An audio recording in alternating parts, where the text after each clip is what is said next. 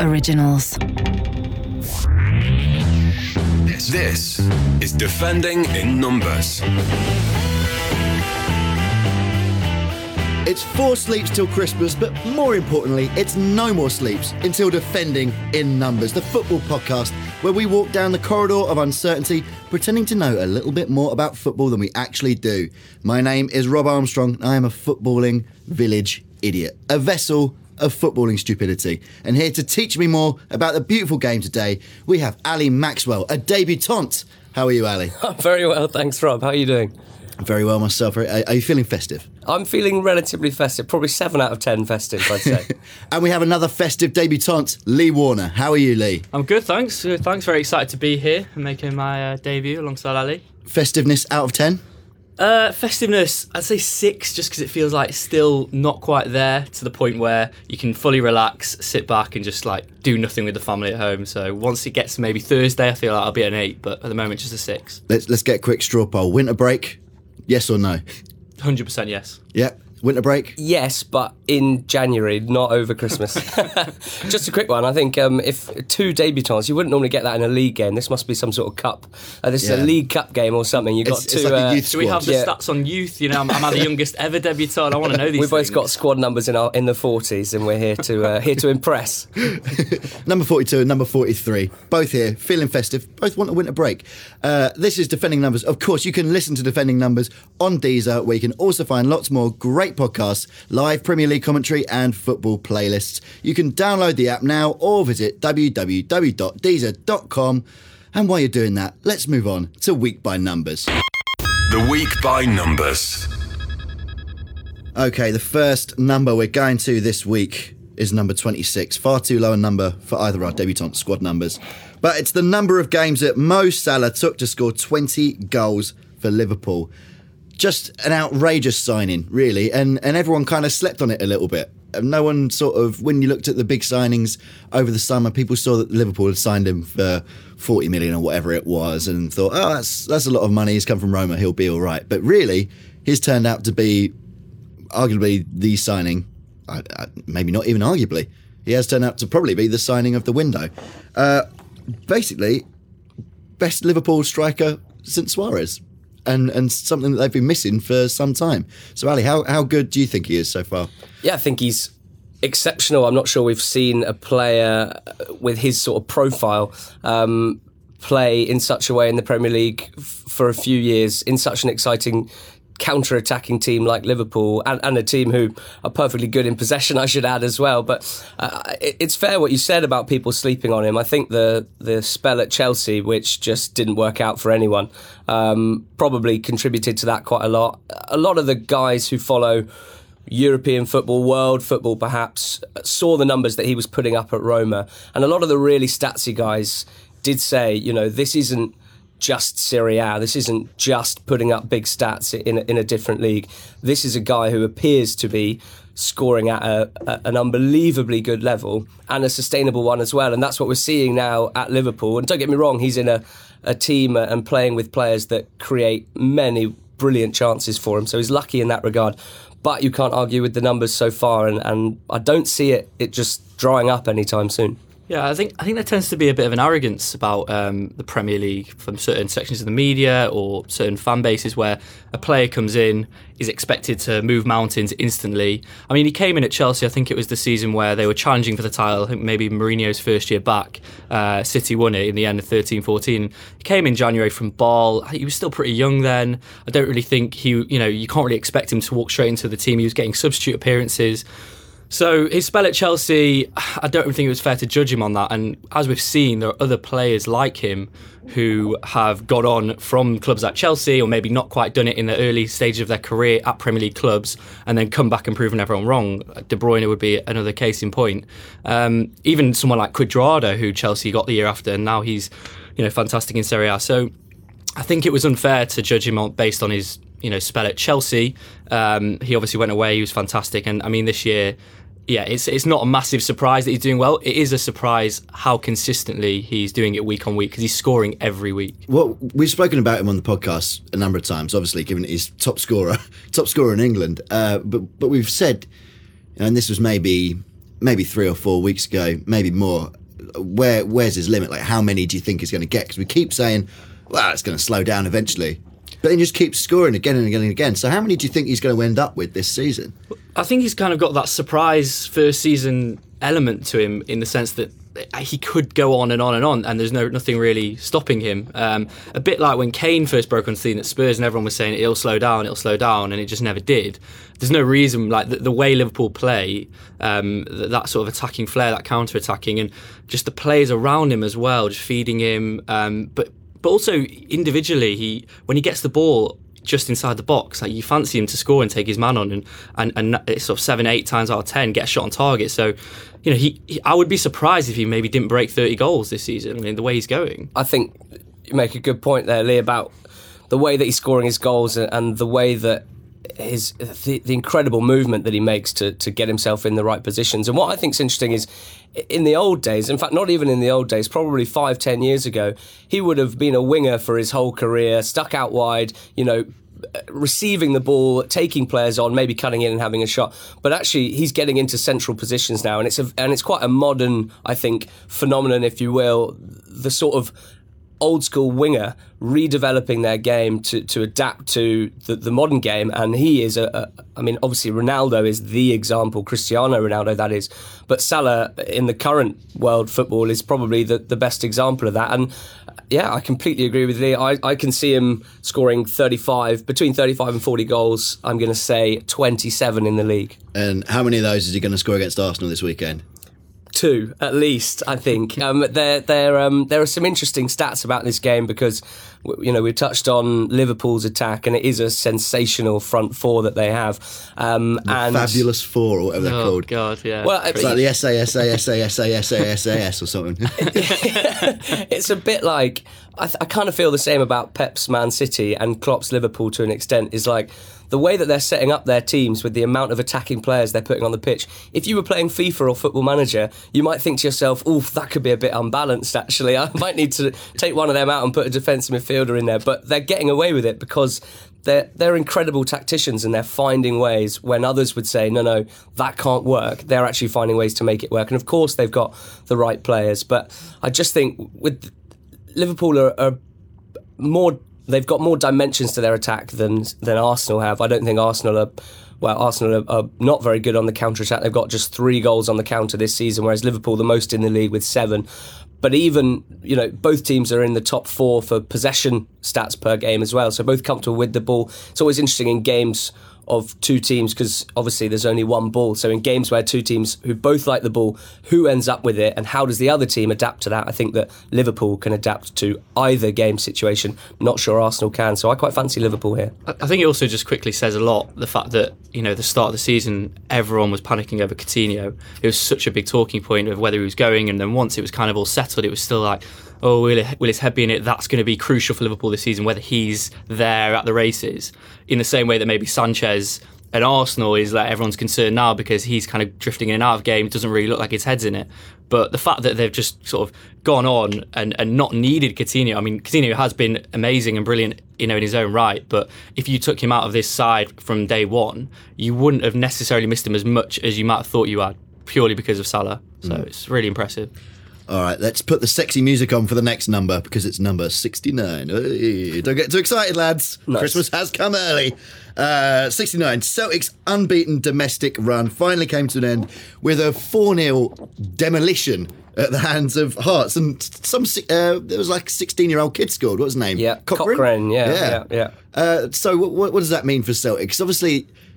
Yeah, great. They've got this huge run, unprecedented, unbeaten streak in Scotland. But now, do they have to concentrate on winning something in Europe? Because they've won the league a million times. They're in a title race this year, like a proper one. So how good are they coming out the back of that streak? Well, firstly, I think it was very apt, given that Brendan Rodgers has been a bit of a Twitter meme over the last 5 years. Brendan Rodgers. Yeah, I think he did it on purpose, stopping the run at 69, because that's just perfect. He's such a geezer. Look, Rob, it's one of those discussions that you can't really. I can't really say, because it's really easy, I think, for us to look up at Celtic and the SPL and say, well, it's too easy for them. There's nothing they can do about that, right? Yeah. There's also nothing they can do about the fact that they can't really change the TV deal in Scotland, which dictates so much about clubs' finances across Europe. It's the reason why the Premier League club, we got 5 teams in the Champions League knockout stages, and it's basically because we pay billions of quid to watch these guys play on TV. It's not the case in Scotland, so they simply can't compete on a Champions League scale, and you can't expect them to, really. I'd be interested to see how they do in the Europa League, and I'm sure that Brendan will be really sort of hanging his hat on that, because whether it is a title race, like you said, I'm not quite sure. They're so strong. It's only a couple of points in it at the moment, though, isn't it? Yeah, but they're so strong. They always pull away, and they do. I think that all Brendan can do is keep winning, keep developing players like Kieran Tierney, who is an excellent young prospect, and try and prove again that he's the excellent coach that we saw him be at Liverpool. And I'd love to see him back in the Prem at some point. I'd like to see him get another chance. I'm just not sure which club that would be with, because I don't see any of the top 6 giving him a go. Not Chelsea? No, I don't think so. So then you're looking really at an Everton or perhaps a Southampton, any lower, and I think his own self-esteem would see him probably turn his nose up. So I actually think they're a perfect match. Celtic and Brendan Rodgers, a great character, a fantastic club, and I think they're perfect for each other. Do you reckon they're in a better position at the end of the streak than they were at the beginning, or do you think, like, I wouldn't want to say that it's been easy for them, but I imagine at times it might have been, because there's been a lot of huge wins in there, and then we've seen the last few weeks it's been, late draws and comebacks to get draws, and then finally this week it all came undone. Do you think this is the beginning of a sort of a poor patch for them, or it's just, it's a loss? Any old loss, you always get over a loss, it's fine, carry on. I think the thing is, because the league isn't that testing for them, if it was the case of the Premier League, like we saw with Arsenal, the Invincibles, when they did finally lose, then it was a bit up and down in terms of format. They're going to bounce back next week, and they'll probably win quite comfortably, and they'll get together and go, like, no one is invincible, no team will ever go unbeaten, in a history of whatever you want to say, but like, they were always going to lose at some point. So in a way, it kind of is fine, because it just means let's just get that thing, get that out of our minds. The whole unbeaten thing was brilliant, amazing. And now we can kind of take the pressure off a bit, keep playing consistent, good football, hopefully have a good run in Europe as well. Because if they were still unbeaten and they were going, I'm not saying they wouldn't want to be, but if they're still unbeaten in the league and they're trying to concentrate on Europe as well, then it might have been a bit of a distraction in a way, because they've got this weird kind of thing they're going for. So yeah, I don't think it's a big deal. I think in terms of Brendan Rodgers, it's been a great little stepping stone for him, but knowing, what I kind of see of him as a manager and a personality, he won't be satisfied with, spending the next 5 years at Celtic. He'll be looking for that next Premier League job, whatever it may be. I mean, I wouldn't be surprised if he actually went abroad as well. He seems like that sort of manager who might fancy himself in Spain. He's so cultured. Yeah, exactly. I just think he sees himself as that. And what you said about him being a meme, I think him actually going to Celtic put him out of the spotlight from the English media and the fans, who sort of, did take the piss out of him a bit. So I think it's done him good. It's wise of him, because there are some managers like Moyes who, obviously he's doing quite Legends. Well now.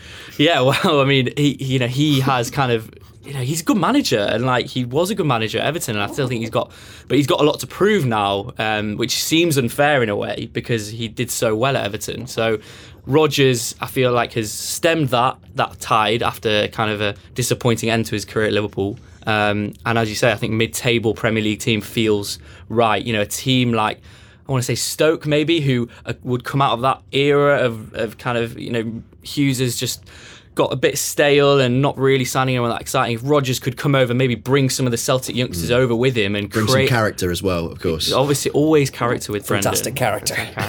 Then he could build a really impressive sort of, 7th, 6th place team, but we'll see.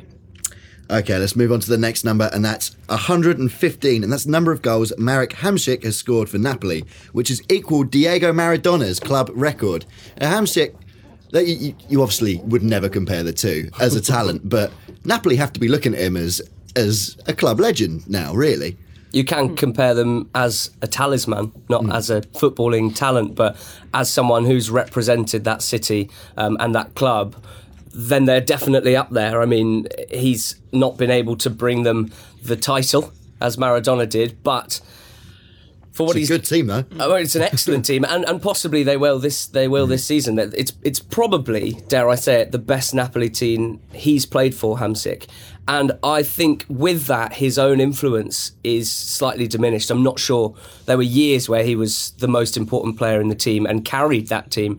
And I wouldn't really say that now, actually, that, you know, the talent around him and the way that Sarri's put that team together, Hamsik's role is slightly diminished. I mean, that's only because it was so important for so many years. But I think he's just been perfect for them. As I said, he's, as a character, as a player, he's just sometimes a bit like Brendan and Celtic. You just get a match made in heaven. And, you know, I don't want to put him down or anything, but, you know, there's the question of should we have seen him play for a bigger club perhaps, or a club vying for those Champions League trophies year in, year out. But I think I'm not sure he would have quite reached that top level. And so given that, what a fantastic way to spend your career, becoming one of Naples' favourite sons. Yeah, I think given the fact that, you know, he's gone to Napoli, a city which is just steeped in football culture and religion. It's like a religion over there. You know, there's posters and paintings of Maradona on the wall. You go into any cafe and there'll be a picture of Maradona. So he probably got that bug early on and was playing well and was kind of, as you say, the talisman, their sort of main player. So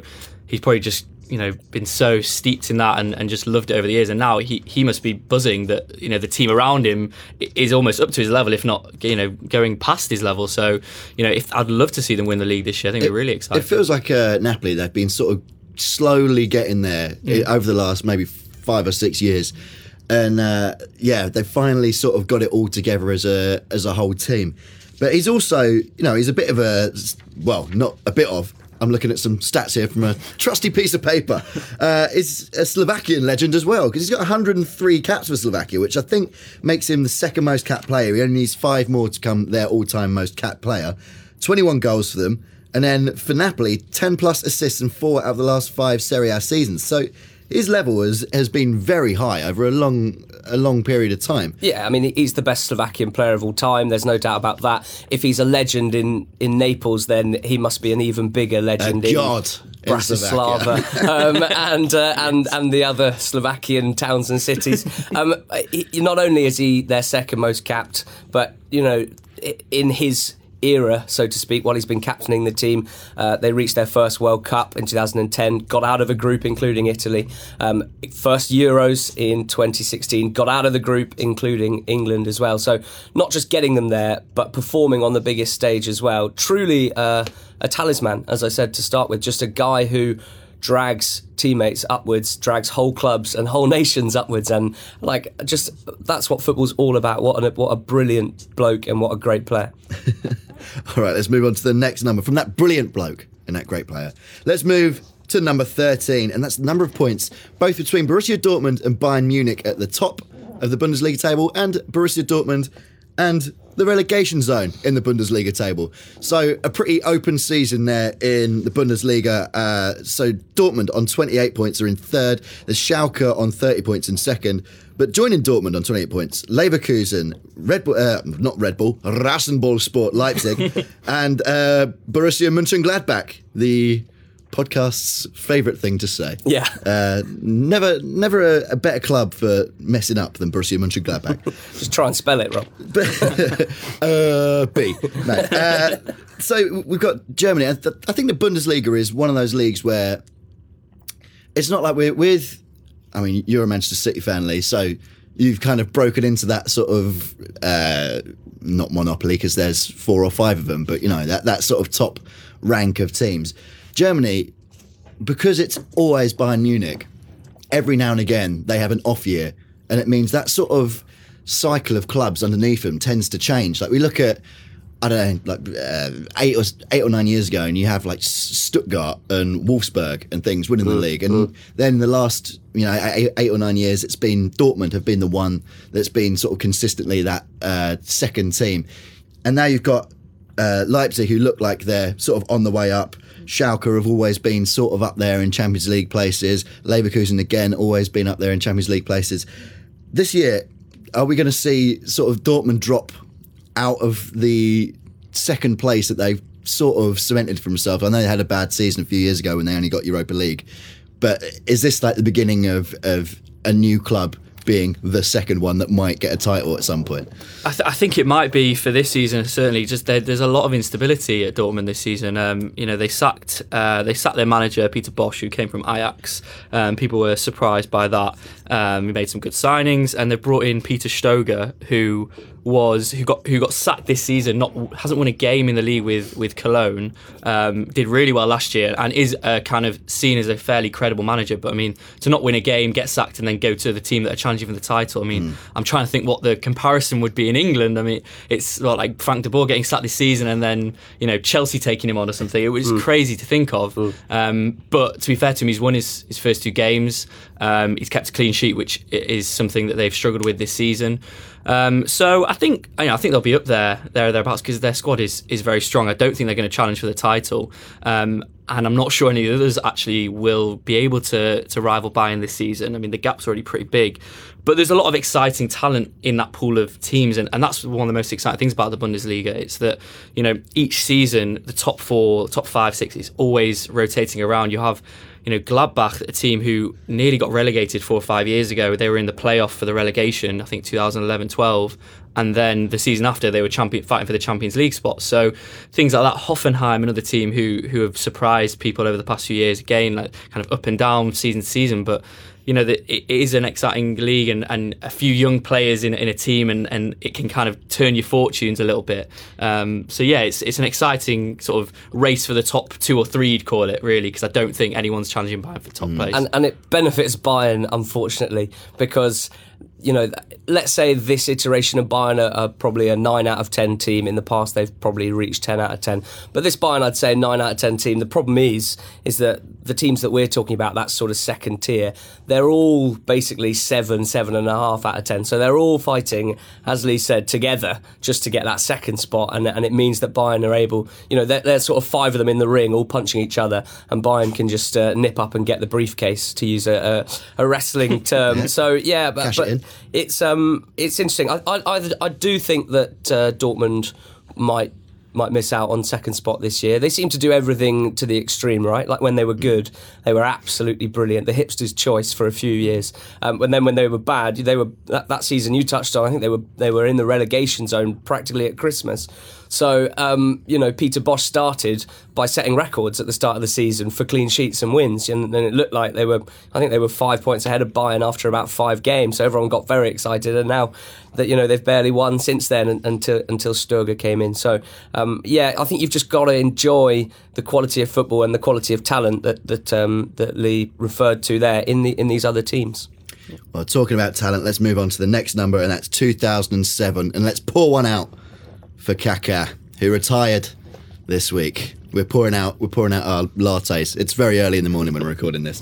2007 was the year that Kaká won the Ballon d'Or and announced his retirement on Sunday. So we've seen him basically be the best in the game to then kind of filtered out, didn't he, really? But when he was at his best, how good was he?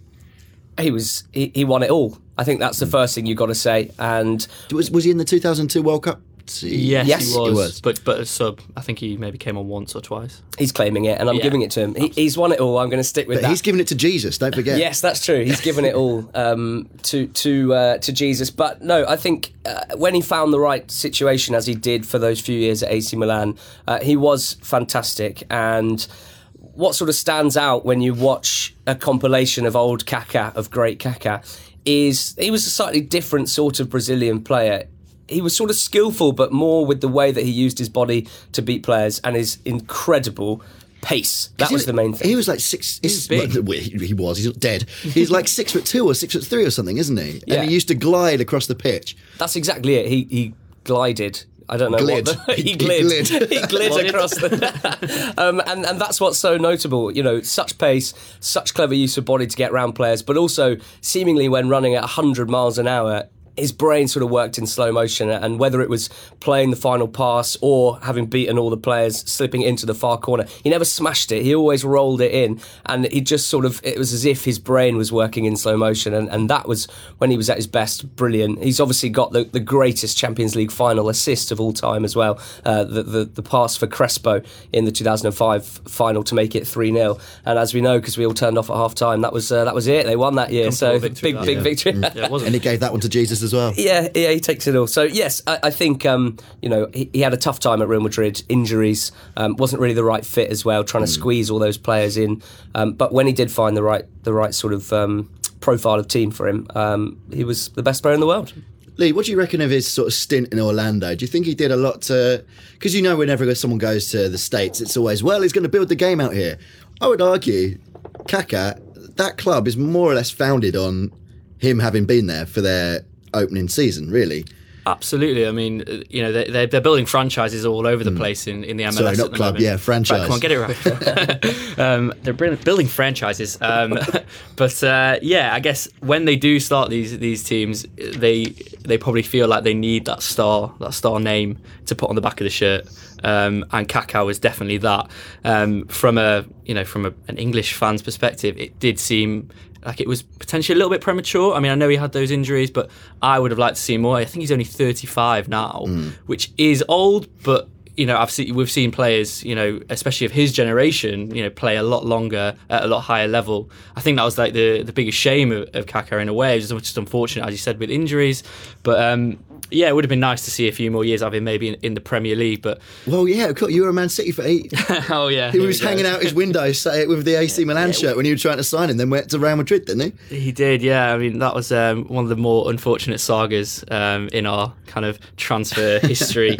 Not as good as Robinho. He would have always been. Who turned out to be a great bloke. He would have been in Ilano's shadow anyway. Yeah, exactly. Is there a thing with the Brazilian players, do you think, where they tend to burn so bright when they're at their peak that kind of a few years later they just gone and forgotten about? They do, like, I think that the bad thing is when they go back to Brazil. Yes. Because when they go back to Brazil at 25 or 26 and they realise, yeah, exactly. And Adriano, and the minute they, get, I don't know what the national dish of Brazil is, but whenever they get a few of them down them and they become a little bit comfortable. It's the rice, beans, and the meat. That's the national dish, pretty much. Yeah, it's true. Actually, it's a good point. I think with Kaká, and you see it a bit with Torres, maybe with Rooney as well. That famous Brazilians. Yeah, famous. Famous, very good players who might be burning out earlier than we might expect. But Kaká, I seem to remember, was breaking into that Sao Paulo team and playing quite a key role when he was like 17, 18. So I think often when you look back at a player's career, instead of maybe looking at just their age, you look at basically their mileage and when they started playing first team football, because generally you can only really sustain a top level performance level for about 8, 9, 10, 11 years, and when he was 17, that's 18 years ago, so it's really tough to keep it at that level for that long. And just a quick word on the Ballon d'Or, because obviously he was the last one to win it that wasn't Ronaldo or Messi. And Philip Lahm's been slagging it off this week, saying it needs a bit of a spruce up because it's basically in a popularity contest for strikers. What do you reckon? Do you reckon it needs a re-voting, or is that's just football, isn't it? Strikers get all the glory. The voting system is a bit silly. I mean, because when they release the voting afterwards, and you see like players voting for their own teammates, Gareth Southgate, I can't remember who he voted for, but it definitely wasn't the best 3 players in the world. Didn't Roy Hodgson put Mascherano? Yeah. Crazy. Oh, what a legend! I love him. Yeah, I mean, I'm not quite sure what the revamp would be. I mean, whether it be like a points-based system based on your position, and so defenders would be, defenders would be judged on certain stats that are completely different to what a midfielder or striker would be judged on. We're getting into kind of, the metrics of like a fantasy football mindset, I think, here a bit. But I definitely think there needs to be more credit. I mean, you're looking at like David De Gea this season for United. If he continues to put in those performances, there's no reason why he shouldn't win it ahead of Messi and Ronaldo, because, especially at the moment, Messi's, can't stop hitting the post, and Madrid are a little bit off the pace this season. Although, but I just think, it could do with a bit of a rethink. I don't know if I'm missing something here, but Messi and Ronaldo have been otherworldly for a decade. And that's why they've shared the trophies. They've won trophies every year. They've scored the most goals. They're clearly, everyone can see the best players as well. Like, I don't think he's really got a point here because there's no single year in the last decade when another player should have won it. So it's just bad timing. Apart from maybe that famous Mascherano year when Roy saw something that we all missed. So I'd love there to be a bit more recognition, and I absolutely see where he's coming from there. And maybe there should be another award to recognise that sort of thing. But I just think it was slightly an odd thing to say, given the people that are winning these awards, to my eyes, are quite clearly the best. And I'm just excited about the next 10 years when I don't think we're going to have such a standout one or two players. So then we might see it. Arnautovic. Yeah, I mean, if you look before, the decade before, Cannavaro won it in 2006, Kaká in 2007. You saw Zidane and Nedved win it. These weren't all just goal scorers, so I don't personally think he's really got much of a point. Yeah, I actually, that is a fair point. It reminds me a bit of tennis in a way, of the period of Federer and Nadal and then Federer and Djokovic, and kind of just going back and forth, almost feeling unfair. But realistically, it takes that back. Actually, these guys are the best at what they do, and no one else has done quite what they did this year, so it's hard not to give it to them. Okay, let's move on to the next section. But before that, there's a reminder that you can listen to Burnley versus Tottenham on Deezer on December the 23rd. That's Saturday. Give your family the gift of your absence by disappearing into another room and listening to the commentary of Burnley versus Tottenham at 5:30. Do it. Download the app. Do everything. Feed Lee. Download the app and feed Lee. Need it. Let's move on to Embarrassed to Ask. I'm embarrassed to ask. Cristiano Ronaldo. You can't beat a bit of Ronaldo delusion. Real Madrid won the Club World Cup this week. Club World Cup, Club World Championship, whatever it's called. I don't know. Generally, Europe, who cares, right? I missed the rebrand there. It's always been Club World Cup for me, but they sneaked a rebrand in. Yeah. The Carabao Club World Cup? Carabao, yeah. Sponsored by Chevrolet. And so Ronaldo wanted a guard of honour against Barcelona. Ronaldo, I was just saying, while you were all listening to that wonderful jingle, saying, for me, I love him so much more than Messi because he's so completely insane. You were using a wrestling term earlier. I think Ronaldo is the heel in wrestling, right? He's a lunatic bad guy. And I just think, what kind of muppet asks for a guard of honour for the Club World Cup? I support West Ham. I don't even know what silverware is, and I wouldn't expect a guard of honour for the Club World Cup. Yeah, I'm finding it hard to sort of find a swell of anger either way here. I think it's all a bit of pantomime. I think it doesn't hurt. I think it's all quite good fun, but I can't take it too seriously, to be honest, Rob. I think he was just probably being a bit cheeky. We know what rivalry's like. The other one's always on your mind. How can you find a way to get at them? How can you find a way to get one over on them? And it's a clever thing to do. It's a funny thing to do. Give us a little guard of honour in your stadium when we come and play you. But it's cheeky for him to ask. It might be a bit cheeky for Barca to say no as well, because actually it's a bit of a tradition in Spain. In 2010 and 2015, Betis and Villarreal gave a guard of honour to Barcelona after they won the Club World Cup. So what? There are teams who have done it before, which is a bit of a plot twist. Well, that changes everything. Yeah. Why did they say no then? Oh, well, I think the rivalry between the two teams is probably the main thing, but I don't know what about you, but the first person that came to mind when I heard this news was Roy Keane. I don't know why, because I just thought, I can imagine his reaction to this, of like hating this kind of new era where it's like this sort of nonsense would be asked or expected, and it does feel a little bit embarrassing, but at the same time, as you say, like, it is quite funny of Ronaldo, and it is a bit of a wind-up gag, and he's probably just trying to spice things up before the game, so in a way, sort of fair play to him. A classic heel thing to do, Rob. Yeah. Absolutely. He's taunting. He's just taunting. He's pressing the D-pad. The guy's down and he's just taunting to the fans. But then if he turns around too late, then... Steel chair. Exactly, yeah. So he's got to be careful. Let's talk about the Classico itself. That's on Saturday night. Christmas truly has come early as we're treated to a Classico. How much of it is going to be spent with the referee dealing with petty incidents, and who's going to win?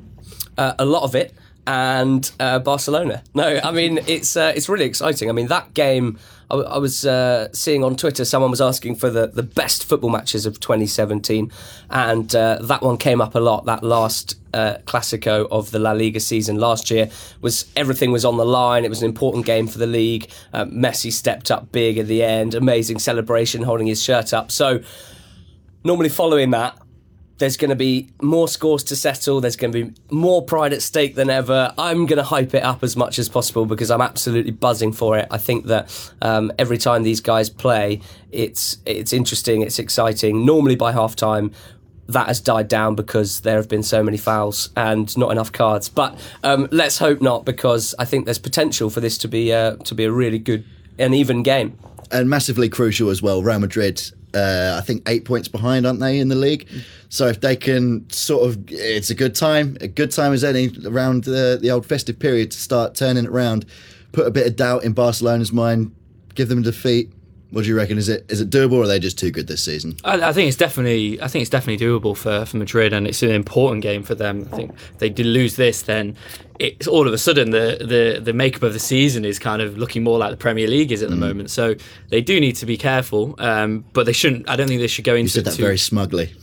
Yes, I am quite smug at the moment. I'm being told in the office. I'm trying to curb that a bit. But yeah, it's a big game. It's always an exciting one. I always find it's a less cagey, big rivalry game than some of the ones you'll see in the Premier League, like often United City or Liverpool United is a lot cager effects built up all in the week by Sky, and then it just kind of flats to the sea. Red Monday. Yeah. So and this one I always find does actually more often than not deliver. So I'm really looking forward to it. But neither team can get away with being cagey really with their fans, and neither have Jose Mourinho in charge. So neither manager is sort of leaning towards that naturally anyway. But the two teams are they're still unbelievably good teams, maybe slightly different to how we remember the great Barcelona team. This Barca team, in its new iteration, it's actually founded on a pretty solid defence to start with. They've been very good defensively this season. They're trying to squeeze Iniesta and Rakitic and Busquets all into the same sort of team. So and Paulinho as well. I was going to say, like, two best players in the world. Without Neymar, they haven't focused so much on just getting it to the front three, but they still play a nice possession-based game. There's not a huge amount of pace in that Barca team, and not a lot of power either. I think that's where Madrid could do the business, because their midfield with Casemiro, Kroos, Modric, Isco. I mean, the midfield battle's going to be crazy. Was it this weekend?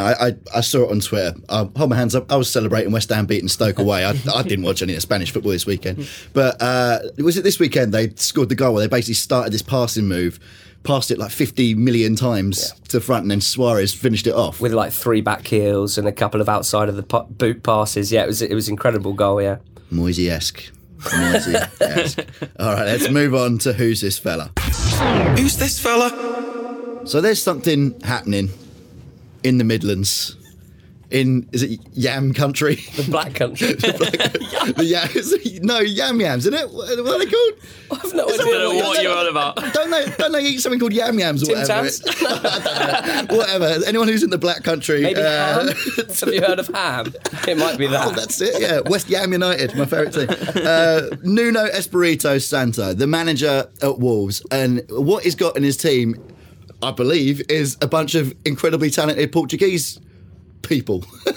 Because he's got Ruben Neves, hasn't he, who is the youngest captain in the Champions League ever. Yeah. And somehow they managed to get him from Porto down to up to the Black Country to eat some yam yams. I mean, it's not really somehow. It's George Mendes, isn't it? Yeah, exactly. The Chinese owners of Wolves, who came in about just over a year ago, probably.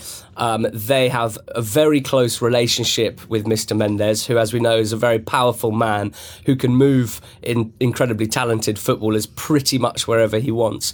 And Wolves represented a team that some said, will these players want to go to the Championship? Will they be able to? Previously, his stable basically focused on Porto and Valencia, but they did. Ruben Neves, Diogo Jota, Ivan Cavallero, Helder Costa. those are probably the standout stars, but there's a couple more of them.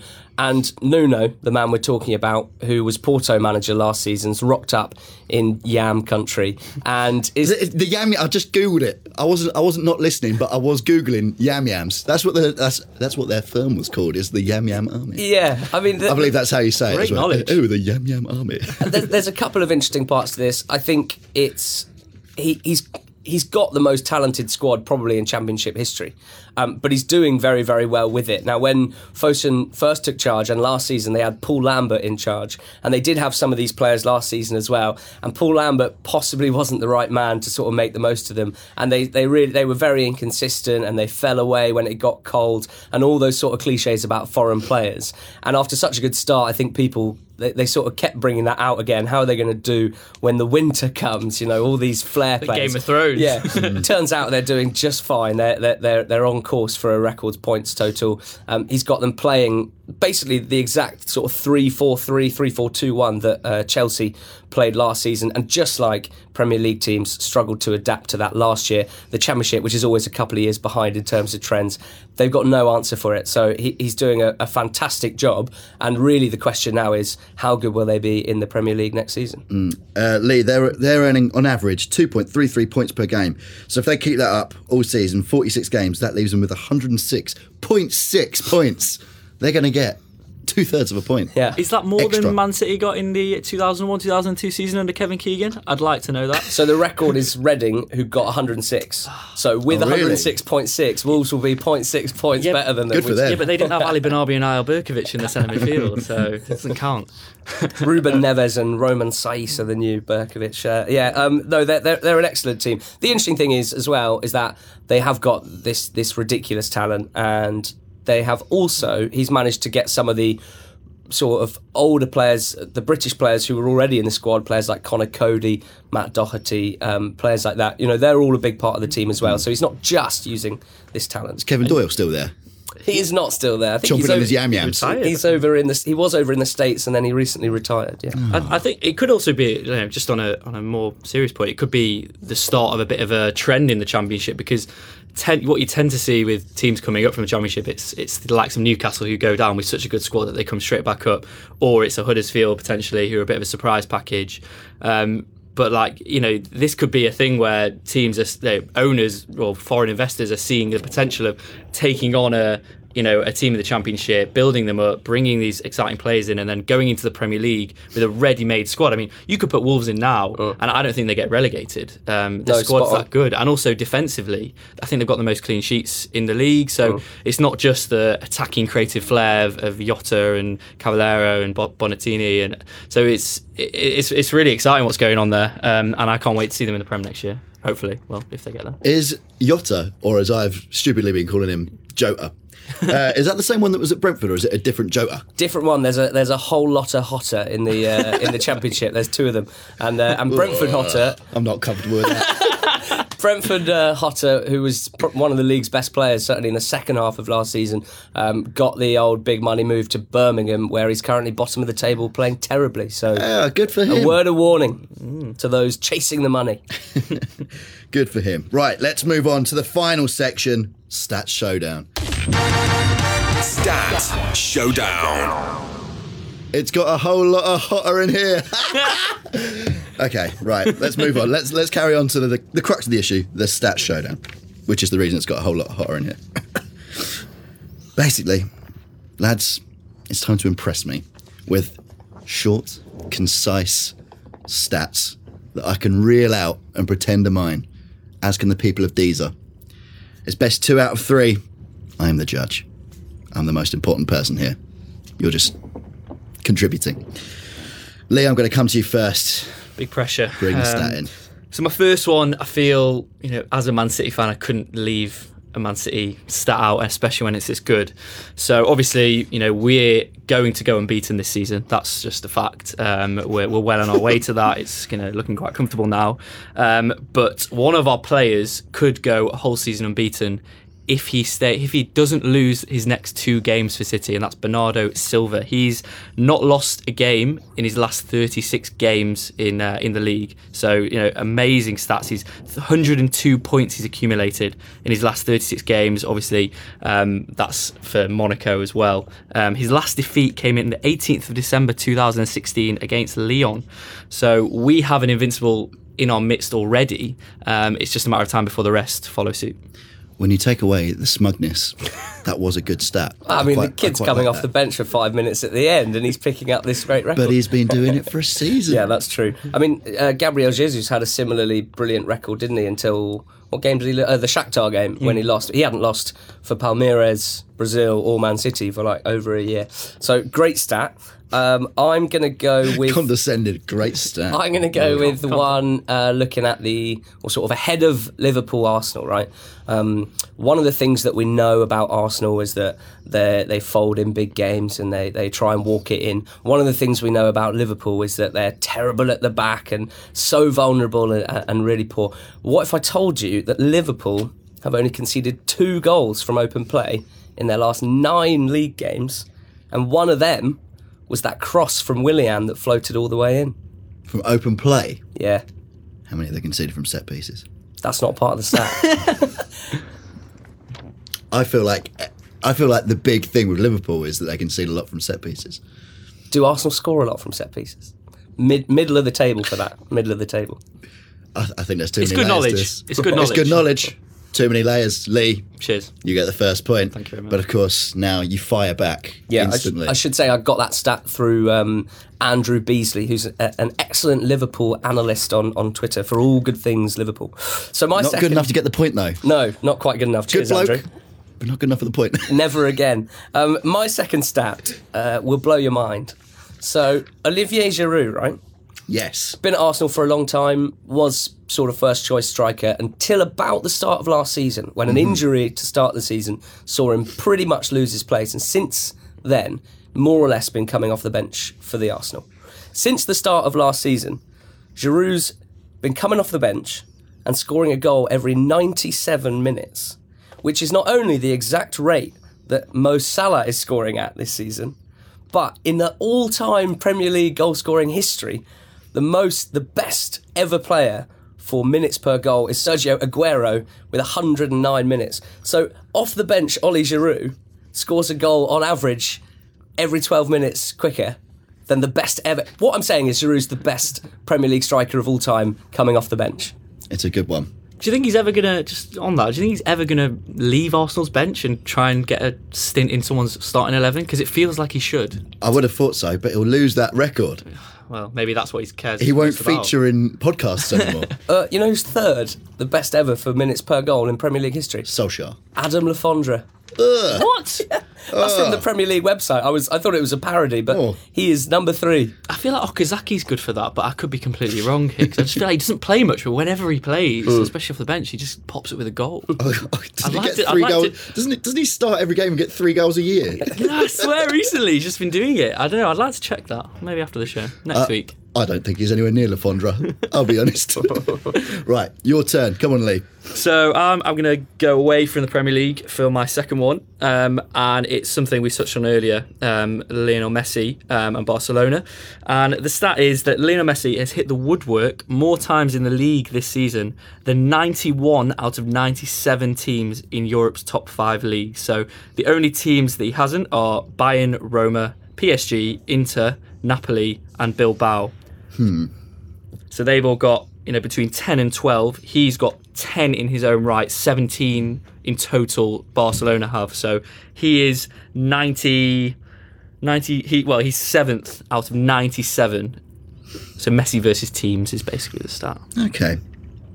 It's good. Yeah. But my issue is, it's Messi playing for Barcelona. Of course, he's going to have a lot of shots. He's going to hit the bar a lot. Okay. I'm going to even it up. Fair. I don't mind that. I like the Giroud stat. I've got a lot of time for that stat. I like Olivier. In traditional, 2 out of 3 falls match style, it's gone 1-1. Funny that. No one saw that one coming. So now it's crunch time, Lee. And you've got to take the front foot I feel like I've gone early with my two best ones, so I'm worried now. I feel like I'm going into extra time and not much left in the tank. You've used the rock bottom and the people's elbow, and now you've got nothing but a flimsy spine buster left. Exactly. I'm concerned. Shea McMahon's coming in as well as the referee. So I'm going to go for this one. So if Roberto Firmino scores on Friday, he will have scored more Premier League goals against Arsene Wenger's Arsenal than any other Liverpool player. And I think that is quite impressive considering Wenger's been around for so long, and it does feel like Firmino's just trolling him now a little bit, just smashing goals in against him every time he plays. So that is my one. It's a good stat, and I also loved the awkward justification of it. I think it's interesting because of this. Come on, Ali, I think he's there for the taking here. Yeah, except I should have just kept Adam Lafondra for this one, really. Yeah. I went too early there.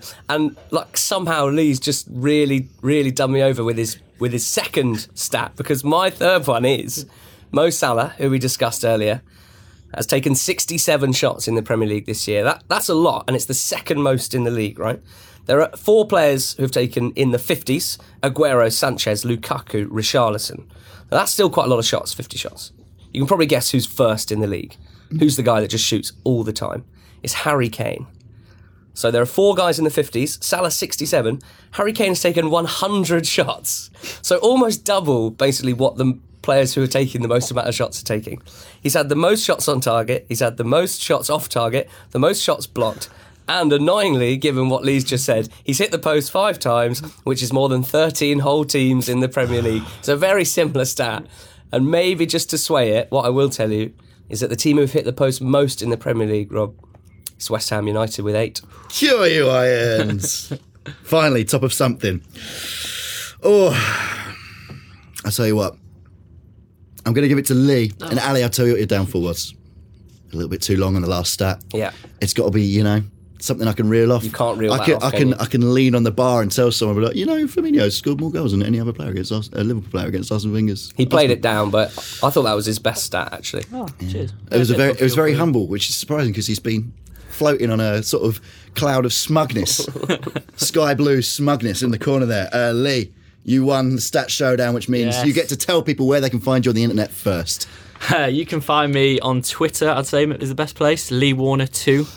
You'll get loads of niche Manchester City references and a bit of film chat as well. So forget about Lee Warner 1. No, it's Lee Warner 2 all the way. That guy he's made it in Hollywood, so had to go for 2, unfortunately. What an idiot. And Ali, where can people find you for really long stats? You can find me for really long stats at the Makalele Roll on Twitter. And you can find me at Rob Armstrong _WH. And of course, you can find us Defending in Numbers on Deezer. And you can also find lots of podcasts, Premier League commentary and football playlist. Download the app or visit Deezer.com. And we'll see you this time after Christmas. Oh my God. Have a merry festive football period, also known as Christmas. And we'll see you next time on Defending in Numbers. Defending in Numbers is a Deezer Originals production. You can find and download more episodes on Deezer and all major podcast providers.